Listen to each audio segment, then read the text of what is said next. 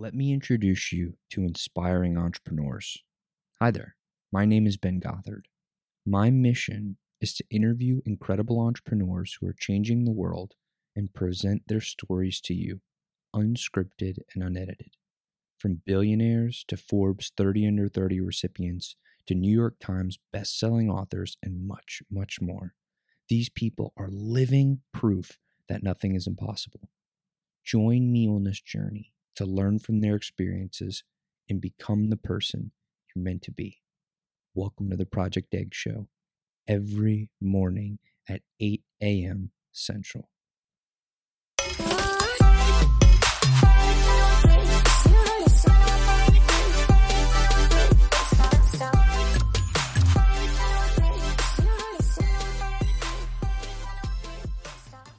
Ladies and gentlemen, welcome to another episode of the Project Egg Show. Today, we have the honor of speaking with Dr. Joe Schaefer, a digital marketing agency owner, but that is only the tip of the iceberg. He has a PhD and is a published neuroscience researcher. He's also a 7th degree, that's a lot of degrees, black belt in Kung Fu, and has been teaching and training for over 30 years with a 300-person school in Austin, Texas. So he brings 11 agency years and the experience with over 500 marketing clients together with his science mastery and strategy skill. So please, ladies and gentlemen, put your digital hands together for Dr. Joe. How you doing today? Hey, I'm doing great, man. Thanks. I am so glad that we get to chat today, and it is such an honor to have you on the show. It's great to be here. All right, well, let's dive right in. I want to know, what is your story? Well, you can tell by my background stuff, quite a few different varied things in there. So it could be a long story. So I'll do the Reader's Digest version of it. But my whole life I've been very interested in. I've loved science ever since I was a kid, a real science nerd, and I was headed towards that career, an academic career in research. And at the same time, I began to train in martial arts. And so those two things kind of went in parallel. I was doing both of them. And I came to Austin, Texas, to the University of Texas to get my doctorate, and I was in neurophysiology. And so, I know the topic is usually entrepreneurship. Actually, scientists are very much entrepreneurs because, you write your own grants, you ask your own questions, you set your own hours, you kind of guide your own future, your own destiny with what you're interested in. And so that really, that was fueled my desire to kind of be my own boss, to follow my own path. But also I found that I was more of a science fan. I love science, but I didn't necessarily have to be the guy sitting at the lab desk doing the experiments. In about 1996, I got Young Researcher of the Year. Got this nice trip to Breckenridge to go skiing and present, and got all kinds of job offers. Should have been the peak of my life. It only lasted about 24 hours. Next day I woke up and I realized I still didn't want to do science for a living. And so that was a tough one. I had to go talk to my academic advisor and tell him that I'm not going to go into the family business, essentially. And I'm going to pursue opening a martial arts school. Must have been a huge pattern disconnect for him to hear me say that. And it was very stressful for me to tell him, but actually he was very supportive of it and thought it was fantastic. And actually his kids came and took class from me at my school after that. So because at the time I got my PhD, I had about 200 students in my school. I had kept building it out, moving to new place, getting a bigger place, and growing. So by the time I finally got that doctorate, I was ready to kind of hit the ground running with a full-time school. So from that point forward, I just dove straight into marketing because my background had been in science. And so I took every class, read every book, took every seminar I could take on marketing. And that, toward the end of the 90s, there became digital marketing. And so when Google introduced its AdWords platform in 2002, I heard about it one day, and that night I already had an account running. So I was running it for my own business, and really built my entire school on the back of that platform. But it wasn't too long, I started having business owners come to me asking me to help them with their digital advertising. So I learned the lessons of digital advertising by learning in the seminars, books, classes, but I really learned the lessons spending my own money on the actual platforms and techniques, which is the greatest teacher of all, right? So flash forward to 2008, I opened up a full-time marketing agency, still have my martial arts schools. I opened up, at one point I had as many as 9 schools, and I sold off all of them but one. And so during the day, I'm a digital marketing person, and in the evening, I teach martial arts. So now, though, our agency, we help small to medium-sized, usually owner-operators, people who can make their own decisions about it, not too much of a committee decision. Those are the people we prefer to work with, kind of smaller entrepreneurs. And so that's where we're at now. When you were still doing research and you were very ingrained in the science of it all, what attracted you to the specific field that you were in? Well, there's something to be said. At one point I told a good friend of mine who was a professor, I said, I probably, I'm not meant to be a scientist, I guess, even though I was very good at it, did very well. And he said, no, he said, you're wrong. You just picked the wrong topic. And so a lot of times what happens is almost like a baseball trade. You move from one university to the other one because your professor here knows that professor there. And so they kind of make a deal, and you move into that lab and begin working. And so you work on whatever that professor is working on, which I could be interested in almost anything. But my true passion is about questions of consciousness and how we perceive the world, which I love about teaching Tai Chi and teaching Kung Fu, teaching meditation. And I have a lot of equipment here at my house where I continue to do that kind of research on myself and my kids. So, looking at effects of meditation and Tai Chi on relaxation and various measures of that. So if I would have picked that topic, I certainly would have probably stayed longer in it. But my topic of all things, man, was I studied electric fish and looked at the neurons in their spine that make the electric field, and looked at how steroid hormones affect those and cause different behaviors. So still very interesting, but just wasn't something my whole life I wished I could know about electric fish. So I consider it good, because actually now I can just be a fan of science and do something a little bit more exciting and connect with a lot of people via both teaching martial arts and working with clients. I want to drill down into the martial arts and the marketing agency a little bit later, but I'm fascinated by the neuroscience. That's what really caught my attention there. Can you talk about some of the specifics of your research, what you've discovered, and why and how that's so impactful to people, and how we can use that to improve our lives?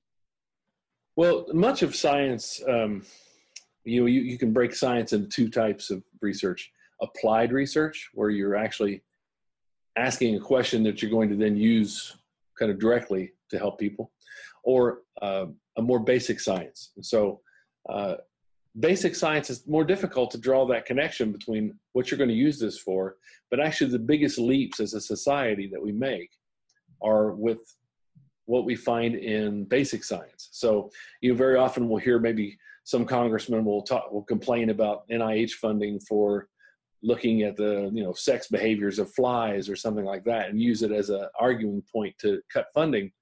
But all of those models are used to discover things about humans. And what people may not realize is that PCR reaction, which is used to replicate DNA, is what Ancestry.com uses, to analyze your DNA now in a couple of weeks.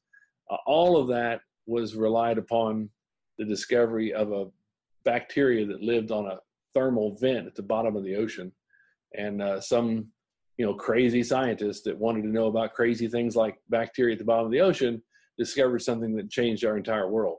So I worked on these weakly electric fish that generate this electric field. And that's a behavior, even though it seems like it's almost like sonar. It's like a bat sending out a signal. They send out a field from their tail and it's picked up in their head with electroreceptors. And how that field changes tells them what's around them and their surroundings, because they live in the Amazon basin in South America, and it's very cloudy water they can't see. So they use this as a second way of seeing. Well, the frequency that they put out is very specific. Males put out a certain frequency, females put out another frequency. And you can put a capsule with testosterone in a female and it'll change its frequency to become more like a male. And so the question is how does that testosterone affect that behavior at a cellular level? What's changing in those neurons?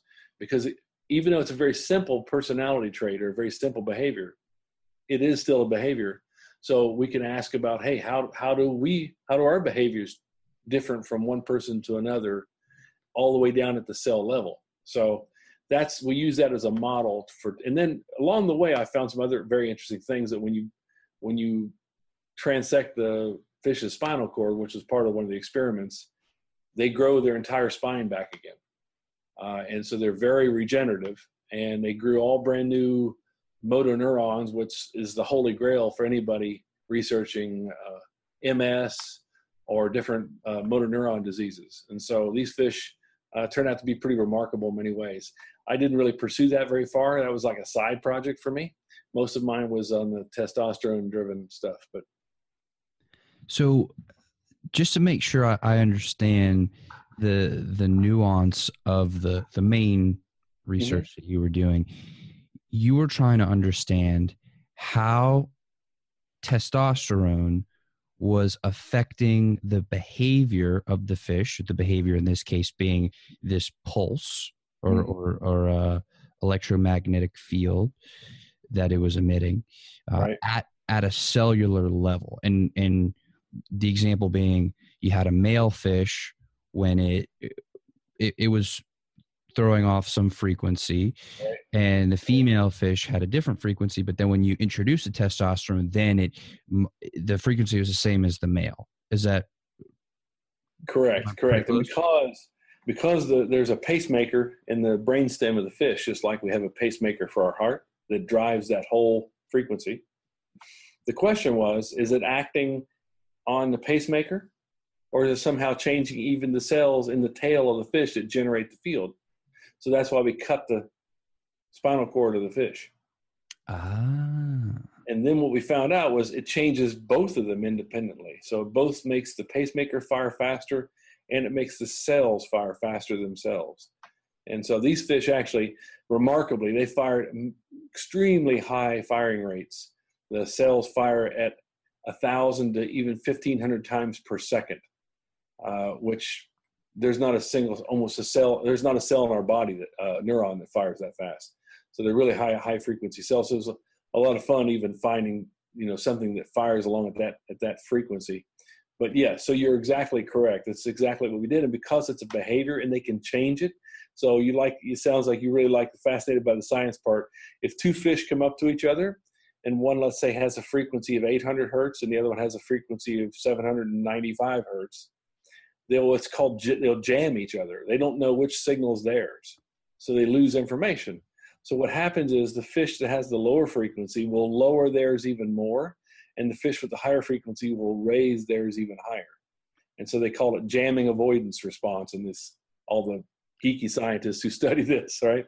And so because it can do that in the moment, it reinforces that it is actually a behavior and not just like some kind of an autonomic or automatic thing, that they're actually getting to change it. So by seeing how the ion channels change when they get testosterone introduced, you can see kind of how behaviors change in animals based upon, what environment the cell is in.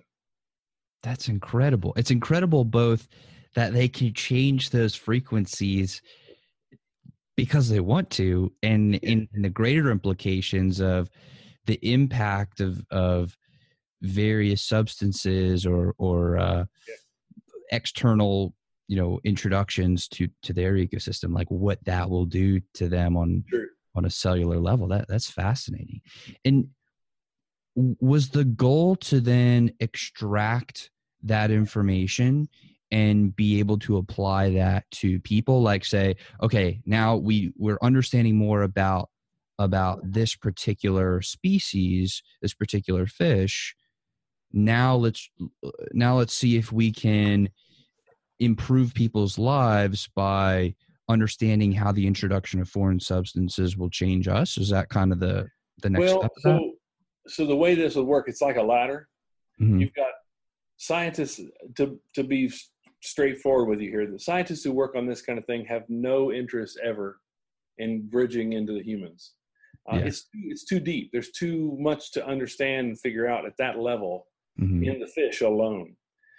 It's other people who come in and grab the knowledge that you've gotten from that fish and say, wait a minute, that sodium channel acts a certain way, and they just found out how this behaves in that fish.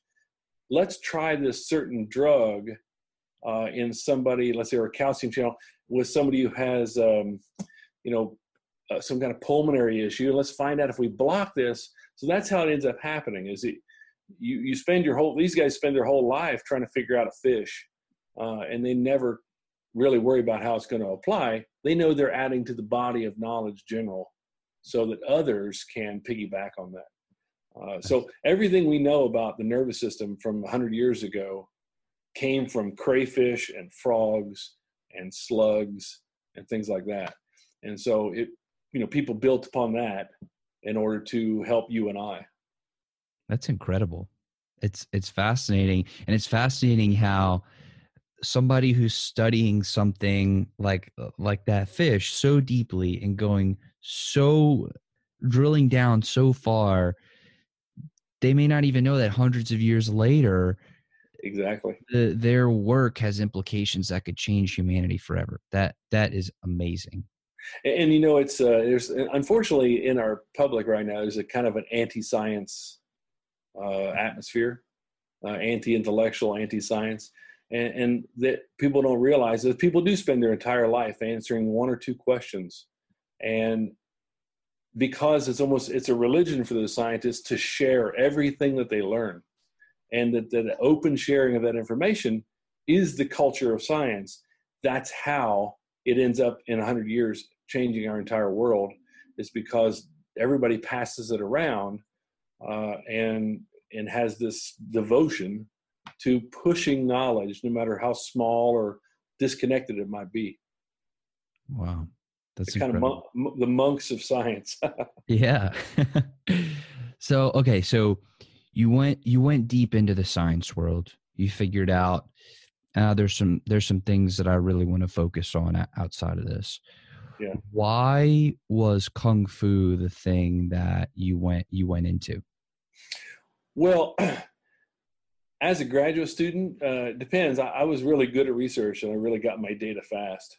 I really, I just kept plowing through. My mindset is always, as soon as I sniff something, I head in that direction without stopping. So very often I'm sitting there recording from a cell, and I find something new, and I grab 2 or 3 more wires. I got wires sitting all over my head, and I'm onto a brand new experiment before I even know it. Whereas some of my colleagues would spend 6 months planning every detail. Well, what if this goes wrong, and what if that goes wrong? I would be done already with my experiments. So I had some time, and I already had started a small martial arts school. Well, it grew. So, it was an easy choice to make because there was no other choice. I already had, about 200 students. And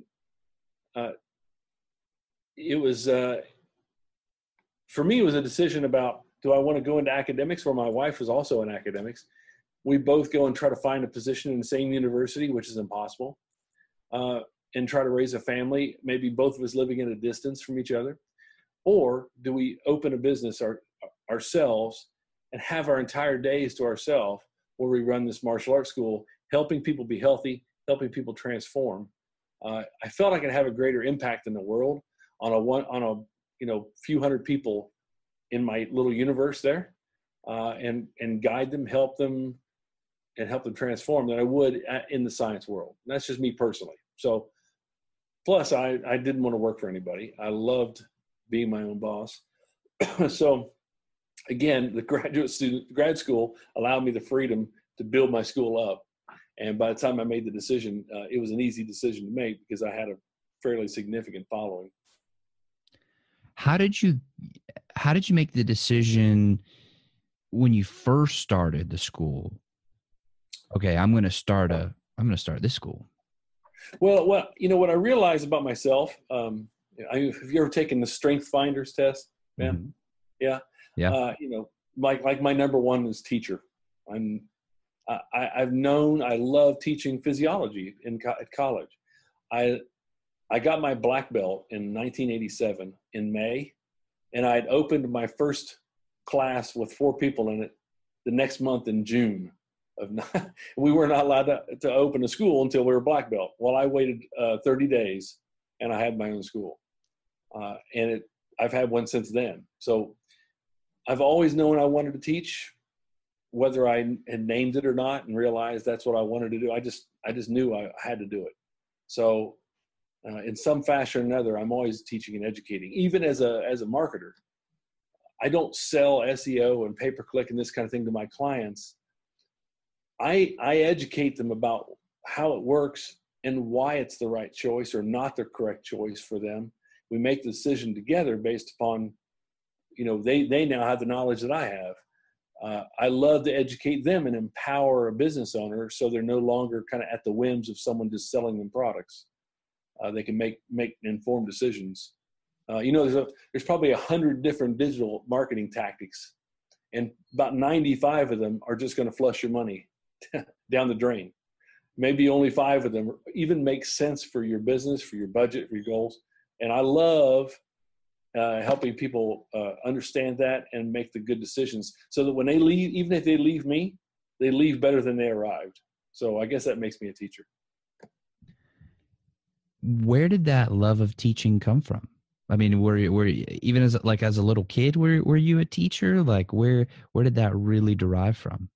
Well, I said I've always loved science, and I loved distilling information down to the very simplest form about everything I could figure out, and getting it down to where it was just almost like one sentence, even a complicated topic. I could, make a metaphor to something else or an analogy and really nail it down. And I found that was just straight up joy to me. But the second part, at least 50% of the joy was then telling somebody else that, sharing that with somebody else. So if I figured it out myself, I was never completely satisfied. It wasn't until I, could show it to somebody else and see that they also understood and were in the same place with me and connected with me. So again, I think all arrows pointed to teaching, and I don't know where that comes from. Maybe that's a question for my cellular basis of behaviors. It seems like the thing that goes hand in hand with the teaching is the learning too. Have you found that you've always been really interested in learning and developing yourself and developing your knowledge? Yeah. Oh, absolutely. I just quoted on my Facebook page the other day one of the Stoics, and it's basically luck or success doesn't come to you from luck or accident. It comes from working on yourself every day. And certainly I'm a believer in that. I'm a lifelong learner. You can't get your PhD without, you have to love it because you're going to hate it in the end if you don't. But definitely that's you talked about Strength Finder again. That's one of my other ones is, I don't know if you remember some of the categories. Input. I love gathering information. And then another one I had, which was synthesizing information. And then I had communication and empathy. And it said, what should I be with all 5 of these? I should either be a marketer or a teacher. So I'll teach marketing. That's fantastic. When you were going out and building your school, building your agency, growing your business and your influence and your reputation. What principles did you bring from the science into the business world that helped you to excel? There's one principle in science that is the guiding principle, really, of all science, which is, I don't know if you heard of the term Occam's razor. Occam's razor is the concept that the simplest explanation, you must accept that as the explanation. You can't accept the most complicated explanation. It has to be the simplest one. And so in marketing, you're always asking questions of, why is the organic traffic here? Why are they exiting from this page in the site? And why are they going from this page over to that page and not doing what we want? And why is everybody bouncing off our homepage? All these kinds of things require that you be able to manage multiple hypotheses in your head, essentially, and find the one that's the most likely and simplest answer to that, and then test that. And so for business owners, they have such a blind spot for, of course, their own website. They believe whether they believe it's the best or not, they believe everybody's going to read the actual words, which is almost never true. And they certainly don't take Occam's razor to their website. So the science background, just like getting 7th degree black belt in martial arts, getting a PhD requires a path. It's a transformational discipline. It all has steps built in to turn you into what they want to turn you into. And when you're done, you think like a scientist, because you had to go through an oral qualifying exam. You had to go defend your proposal. You have to defend your thesis. You have all these different steps that you can't escape. You have to do it. And there's these, the old guard sitting in there to make you miserable and make you suffer and to do the work. And you come out the other side of that machine looking a certain way. And people who haven't gone through that may not understand, may not have the same science process in their mind because they didn't have to walk that path. And since that path takes 6 or 7 years, it's a significant transformation of people. And the same with martial arts. You can't train for 30 years of your life without it impacting you in some way. So it's at a real deep level. Science impacts me every day with every decision. In marketing, even in the way I teach martial arts, I teach it differently than other people because I can come at it from many angles. When you're applying Occam's razor and you're looking for that simplest and most likely solution, how do you identify which one's simpler than the other? Like what process do you go through of identifying the potential solutions and then weeding them out, or I guess ranking them in terms of complexity and likelihood? I wish I could tell you I had an actual process written down that I follow, but it is a gut level thing that tells me this is the simplest version of this.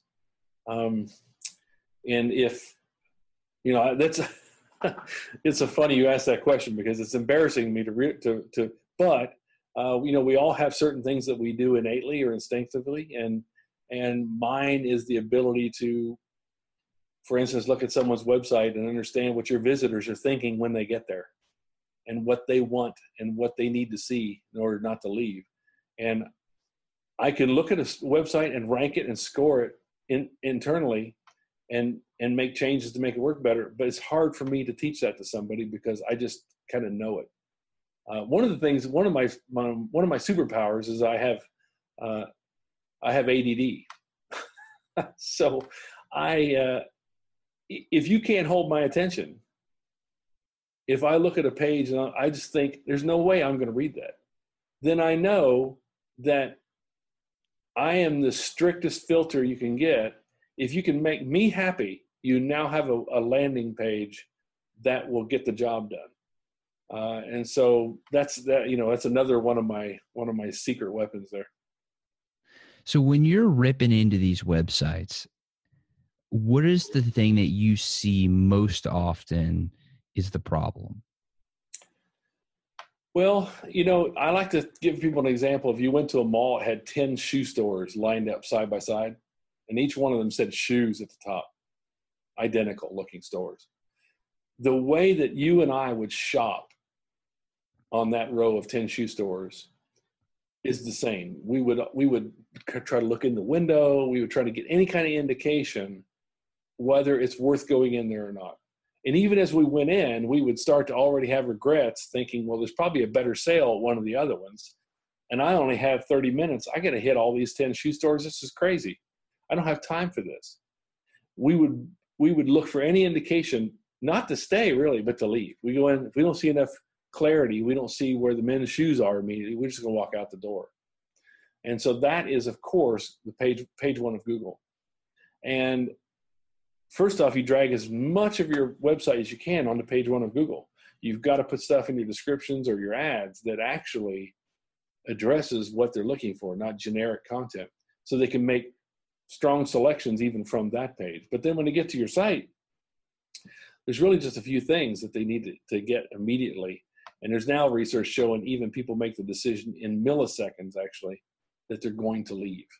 I came up with a term years ago. I call it back pressure, which there's more pressure pushing you out of the site than drawing you in, meaning that you think there's more clarity possibly on the rest of the Google results than there is in any one site. So you're looking for reasons to leave the moment you get there, not reasons to stay. And so you have to have, for instance, you need to show your category. So if you're a financial website, you've got to have some kind of picture. You've got to have something, text or whatever that shows this is a financial service. Then your product specific. Is it annuities or is it insurance? I better see both the category and then the product. And then I need to see what the next action you're asking of me. And that had better match pretty close to what I want to do. So if it's, get this white paper, nobody goes to a website looking for white papers. So if it's get this white paper, that's not even close to what I want for my next action. And if there's no next action at all you're recommending, I'll leave too, because if you don't know what I should do next, I'm not going to know, and I'm going to leave. And then the fourth one is they need to have some reason to stay. Credibility, whether it's logos or testimonial or something. Those four things, they don't get those four things in less than 5 seconds. They're gone.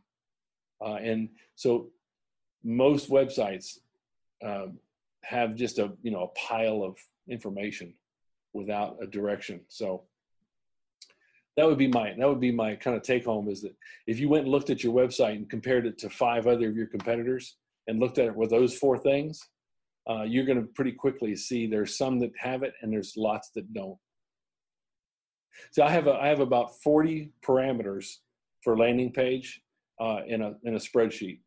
I go in and I qualify each of those parameters, and then it spits out a number and a color. And when I get them all into the green zone, I know my conversion rate is going to about double on that website. And so I just work on all 40 of those. If I can't get a picture, then I use text. If I can't get, it's just, as you can tell, I kind of turned it into my own science, right? So I can quantify and measure and get the metrics on it. It seems like the process of, that innate page scoring is one thing, and that's really, really cool. And I appreciate you breaking down some of those things that you're really looking for. But it seems like that 40 item checklist or spreadsheet, kind of like you were saying, it's very scientific. It's a very experiment driven way of going about that. Do you feel like that was a result of you starting all those experiments? Like you were saying, how you'd be plugged in and you'd have this one experiment going and you have the wires everywhere, and then you see something and you immediately want to start that next experiment. Mm-hmm. Yeah. So I didn't mention in my agency, the first product we ever had then was a product called Live on Page. It was a video. And you remember these videos that would pop up on websites without you asking for them and they float above it? Okay, we were like the first about 3 companies in the world that had that. And we invented the software for ourselves to do that. It was very annoying technology, but it worked great. It drove a lot of conversions. But it was a very kind of a cheap price. Nobody charged that much for it. And everybody raced to the bottom immediately on this, started selling these videos for like $30 or $40 a piece. And we were the most expensive version in the category. But we gave lots of guarantees. It's going to get you more sales or leads, or we're going to reshoot for free until you do. Well, that put us on the hook to make those videos, kill it for you. So I had to spend all this time with these business owners figuring out what their differentiating message was, what they wanted people to do in their website, everything about them that was important that I could tell in a 30 to 60-second script. And I had to do that over 500 times with different clients. So I really went through a very comprehensive marketing process with hundreds of clients. And it was a great education. It was like Malcolm Gladwell's 10,000 hours of mastery. I got a snapshot in my head of every kind of business, all kinds of industries. And that kind of shooting off here in a different direction. What was it you asked me? I wanted to understand like the correlation between doing all of those experiments. Thank you. So we were supposed to be on the hook to reshoot free videos until they got results. Well, not everybody is meant to get results. In fact, most do not. And it's not the videos the problem. We would find out they're only getting 50 visits a month to their website. So they needed SEO, or they needed pay-per-click. Therefore, our agency started helping them with that. Or that their website was just terrible. They had no plan in their website. In fact, the funniest question always was, what do you want someone to do in your website? What do you want? He said, well, I want to make money. Well, I know that, but how are you going to, turn their action in the website to that money? And then there's just silence because they have no idea. They don't even know what they want them to do in the website. They built a website and that's as far as it went. And so I built this list of 40 things up over years, actually, of, realizing that, well, it's really difficult to get a picture for a financial product, right? Because what are you going to do? Everybody has the same thing. Two guys shaking hands in a lobby of a business building, right? You just, there's no way to have pictures of these things. Or someone's who's happy on the beach because they're retiring. That's usually another one, right? And so you had to fall back on different versions. So I could substitute text. How close is the text aligned? Is there other ways? Can I put some kind of a graphic in there if it's got a bag of money or something like that? So there's different versions, different ways that I can boost those numbers. And over the matter of years, that's where I came up with all 40 of those. That's incredible. Do you offer any sort of product or swipe file or lead magnet where you give people access to those 40 different things? I never really built it so that others could use it, because it really requires a lot of experience to look at the site and give it a qualitative score based upon how well I think it's accomplishing that task. Does that make sense? Yeah. So it's not like a cut and paste kind of a thing, unfortunately. I use it, but I'm not sure how useful it would be. Could there be any way to build software where people could go onto your site and they could basically input that information? And of course, you'd have to guide them through it, and it would basically give them like a score and then give them some recommendations for how they could improve. I walked a few steps down that path with the developer and thought about that. There are some similar kind of products out there, and I'm not sure if they're made with the same background I have. But there's people who are trying to accomplish some things like that. Some AI that builds websites and is supposed to take some of those things into account. But really, it's the experience behind it that helps to drive the process.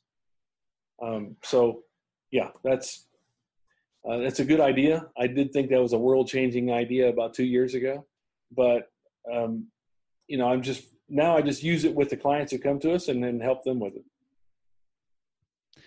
So we've been talking a lot about all the things that you've done and how you've gotten to where you are now.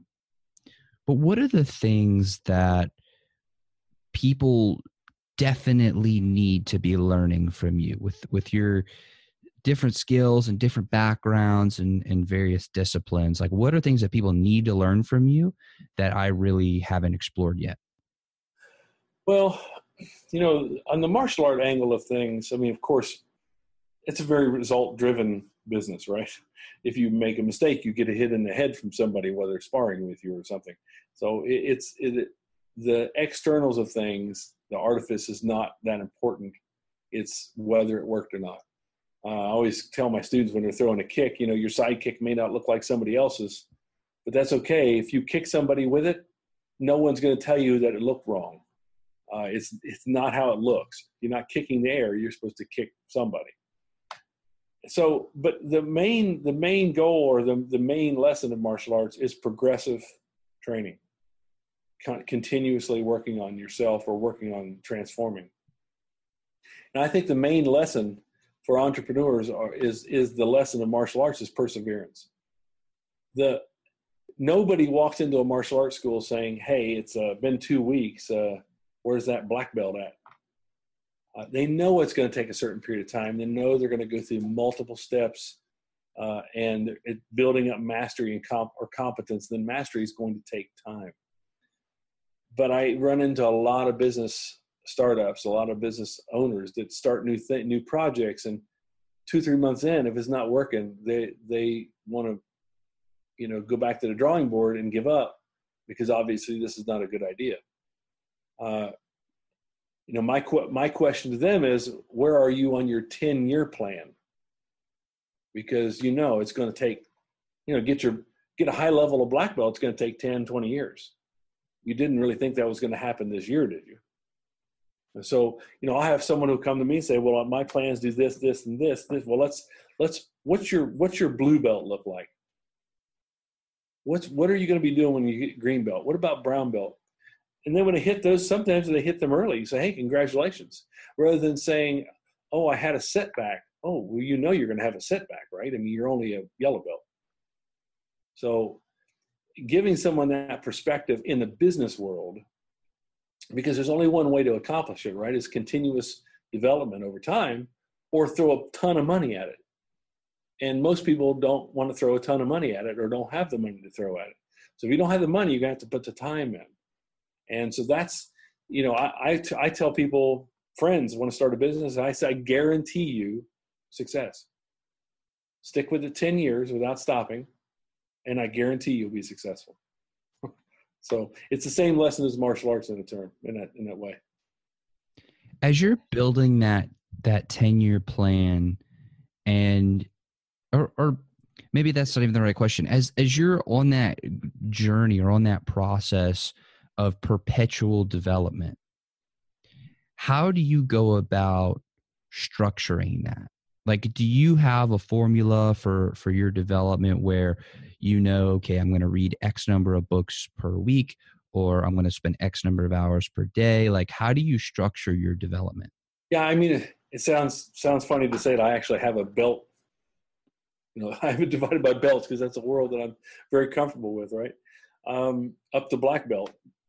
Black belt is where they're getting their brand new leads or sales that they've never gotten before, and they're in a new world. And so it takes a differing amounts of time. Some people come in and they're at different levels. I had a company that came in, they said, we just need SEO. Well, they didn't just need SEO. And, I've literally said to them, well, SEO is like a brown belt technique, you're back here at white belt right now. You don't have your message. You don't know who you are. You don't know what to leverage to get people to become leads. They had a lot of unleveraged assets. They had parts of their technology that they could do a freemium on. They weren't even, it was buried in the website. They weren't offering it to anybody. They weren't leveraging it. Now they're drowning in leads, and the sales teams complain they get too many leads. So, it wasn't a traffic problem for them. And we do SEO for them too. But the point is that knowing where they're at on that belt, some people might already be, higher level already. But business owners get fixated on a term. I've heard of SEO. Someone asked for SEO. Or I've heard of, I heard we're all supposed to be on Facebook. Most of them would have no idea how to do any selling on Facebook, but they think they're supposed to post every day. And that time could be spent maybe in better ways, depending on their industry. They may not be completely wrong for that platform. Now, when it comes to, and that makes a lot of sense as far as helping a business with their marketing and their branding and building out, long-term, a long-term plan for them, a very sustainable plan for them. I also want to know about like your own personal development. Mm-hmm. Do you believe in self-help and in growing yourself and working on yourself? I mean, we talked a little bit about that earlier, but I'm interested from the perspective of Mm-hmm. like an organized long-term plan of achievement and development. Yeah, I mean, I set the yearly goals, 2 years, 5 years. I kind of more lead from the heart on that one because I'm a voracious consumer of information. I'll read a book, I'll see one name in that book, and within a week from now, I've got 3 books from that person, right? And I'll just dive headlong into these things and move in jumps and starts forward in information. So I'm always feeling like I need to bring everything into greater focus, and someday it'll all come down to that one sentence for me, right? So I definitely, I'm always on the path of self-improvement, probably at the aggravating, impact on my family, because my students at my school, I'm always this way at school. I'm always talking about transformation and personal development. And they probably think, well, maybe he just sounds like that here. No, my wife's a 6th degree black belt. She would tell them, no, he's that way every moment of the day. So yeah, I've got a stack of, 10 books next to my bed. I've got, like I said, I've got machines, neurofeedback machines for meditation. I've got things that read heart rate variability to tell you how my parasympathetic nervous system's doing. I'm a total life hack kind of a aficionado, and using all of it to reach my peak performance, though, so that every day when I walk into my school, I know that wherever my energy's at, nobody's going to exceed my energy. And martial arts schools, most people think martial arts is all about kids teaching kids martial arts. My school is 3/4 adult. And adults will not spend their money on something and their time, which is even greater than their money, unless it has a daily impact on their life. Every day they're driving home, they turn right to go home, turn left to come to my school. That's a tough decision every day. They're tired. They got to know when they turn left to come to my school, it's because I'm going to inspire them, give them passion.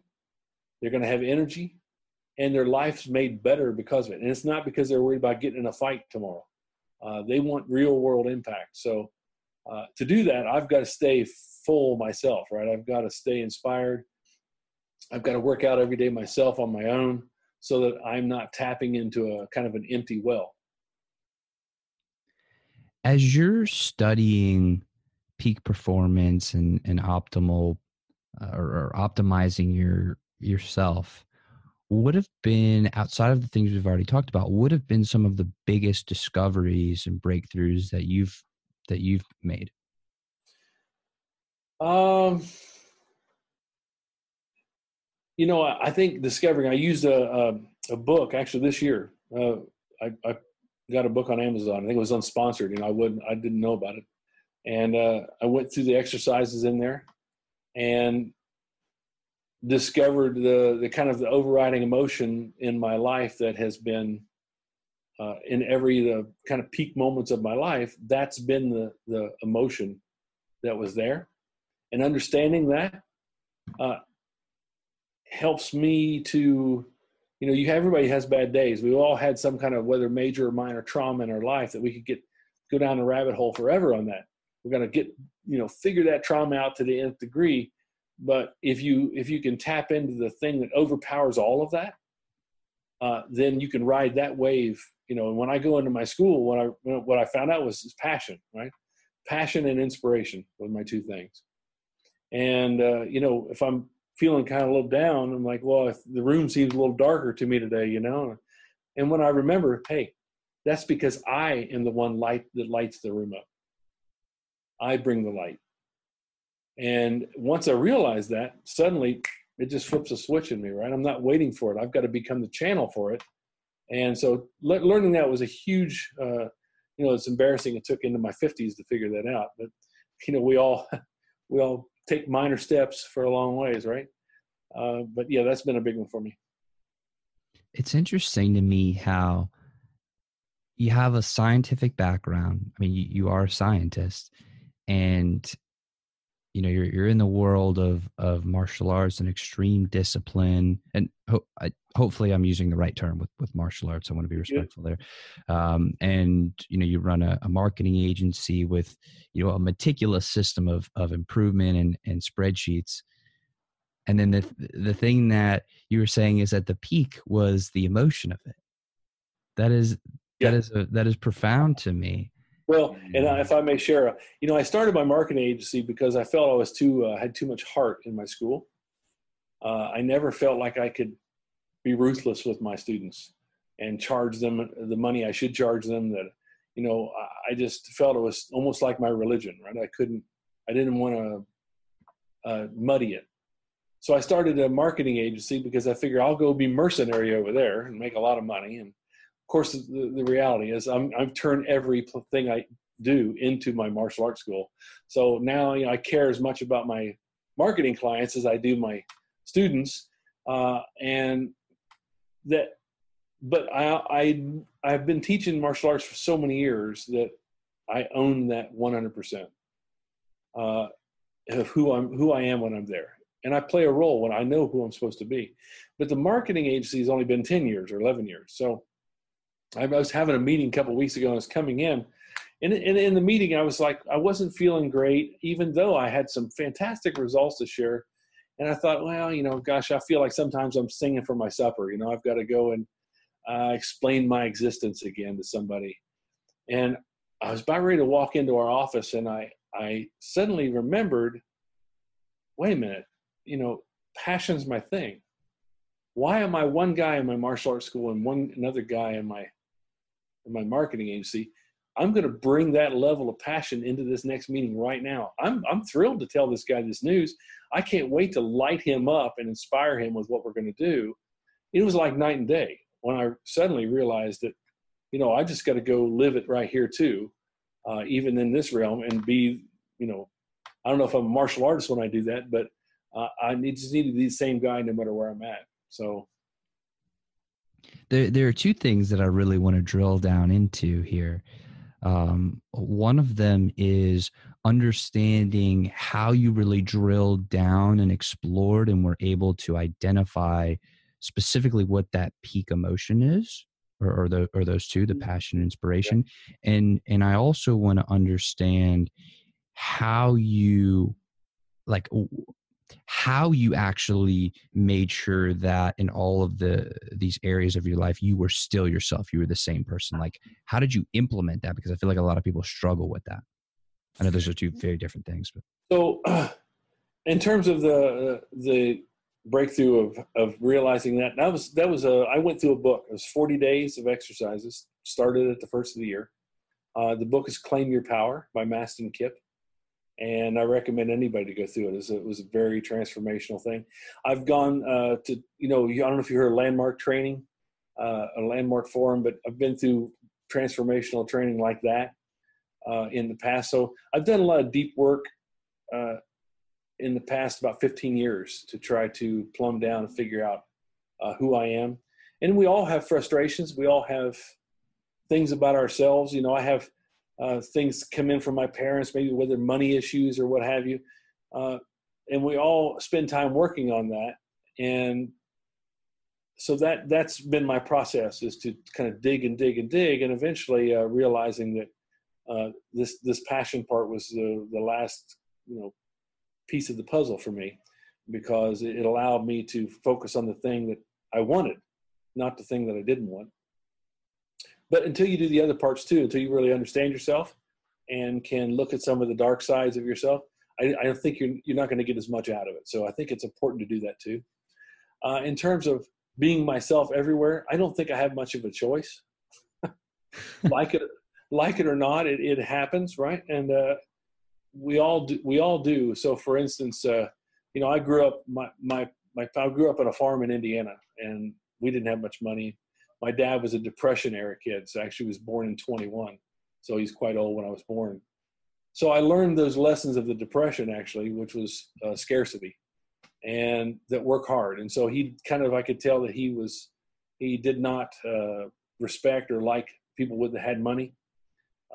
He didn't say that, but you can always tell. And so to this day, my deepest drive is to work really hard, but not charge much money. If I know that if I do that, I'm going to please that man that's inside my head who thinks, now that's a good man who does that. So, so we all have to, we keep battling that little voice. And that voice ends up being the guy who works extra hard for everybody, no matter where he's at, and tries to do the very best job. I'm just trying to get better on the money part. When you're talking about exploring the dark sides of yourself, that seems like it involves asking yourself some very hard questions that a lot of times you don't really want to answer, at least at the surface level. You're like, I don't want to do that. But then, you have to push through. How do you identify what those dark areas are? Because I feel like a lot of us have blinders on, and I am probably the biggest, I probably do this the most, so I'm not claiming that I don't, but how do you identify those and push away your own biases, your own blind spots to really drill down in there and make the changes you need to make? I have a really strong empathy drive in me, even with myself, right? So I'm capable of kind of getting to the heart of things, and other people too. When other people, I just kind of feel what it is, what's actually going on with them. But I think going through a process like the book I mentioned, that's going to take you through it. Now, I know some people who I recommend they get the book and they're just miserable, right? They're like, I spent the whole morning crying. I'm not doing this anymore. That's, once you've done a few of these things, or once you've done some breakthrough training and things like that, you're more about, I just want to get to the heart of it. I don't care where the blame goes. I just want to get to the heart of it so I can start working on it. And you're talking about, everybody has it. So everybody has stuff to work on. It's the people that say, oh yeah, I don't really have any issues. Those are the ones actually you have to worry about the most. It's so deep and so entrenched that they, it caused them to say that. So I enjoy it, actually. I enjoy the work on it. It's emotional, but it always feels cathartic. Dr. Joe, I want to thank you so much for coming on the show today and sharing this time with me and exploring all the different things that we explored. So thank you very much for that. Thanks, man. I just have a couple more questions for you, then we'll wrap it on up. I feel like one of the bedrocks of humanity, I know that's a big statement, but I really do feel this way, is connection. Yes. And I want to understand your philosophy on developing deep, meaningful, and genuine connection with another human being. Well, that's a deep question. Let's see. My philosophy on connection. Mm-hmm. Well, I wear my heart on my sleeve, and I put it out there, I think, as a sacrifice so that you and I can connect. So I use my sincerity and my honesty as a way to bridge the gap between us. And I feel that, I've always done that. And I feel, especially around martial arts students, you'll have a lot of guys who are kind of macho, and, they're not comfortable with that level of connection. And I feel it's my personal mission to have them see the 7th degree black belt that can kick them in the head. That's the most connected and in touch emotionally of anybody in the room, that you can have that and, not be bullied, right? Not be weak. And then it's strong to do that. So yeah, my philosophy is that, what else is there, right? Other than connection. What's your greatest theory? My greatest theory. Give me someone else's, and then it'll make me think of mine. How's that? E equals MC squared. No, let's think. Yeah. Well, there's something I always say to my students, because they have to get up and do a test, and the test may take an hour long of them just punching and kicking the whole time doing forms, and you get done with one form and you've got to start the next one, and it just takes everything you've got. And so I discovered this years ago, getting ready for my own test, practicing, and if I just stood there, I would completely come down and quit sweating. I'd just go home, walk home. If I, that beginning the action is the hardest part. And so, in a form, you do a bow like that before you begin the form. And so what I found is that's easy, right? To bow. I would, when I finished with one form, I would immediately bow to start the next one. And then when I stood back up, I'm like, oh no, now I had to start. Or I had to be a complete punk and just stand here for a while and admit that I'm too tired to start, because it was so easy to bow that it begat the next movement and the next movement. And so my students have all incorporated this saying now: just bow and begin. If you start with the easiest action first, then the next one has to occur next. But just start with the easiest one.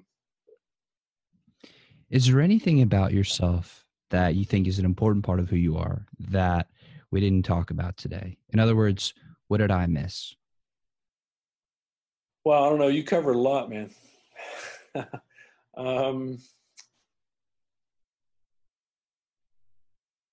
No, I think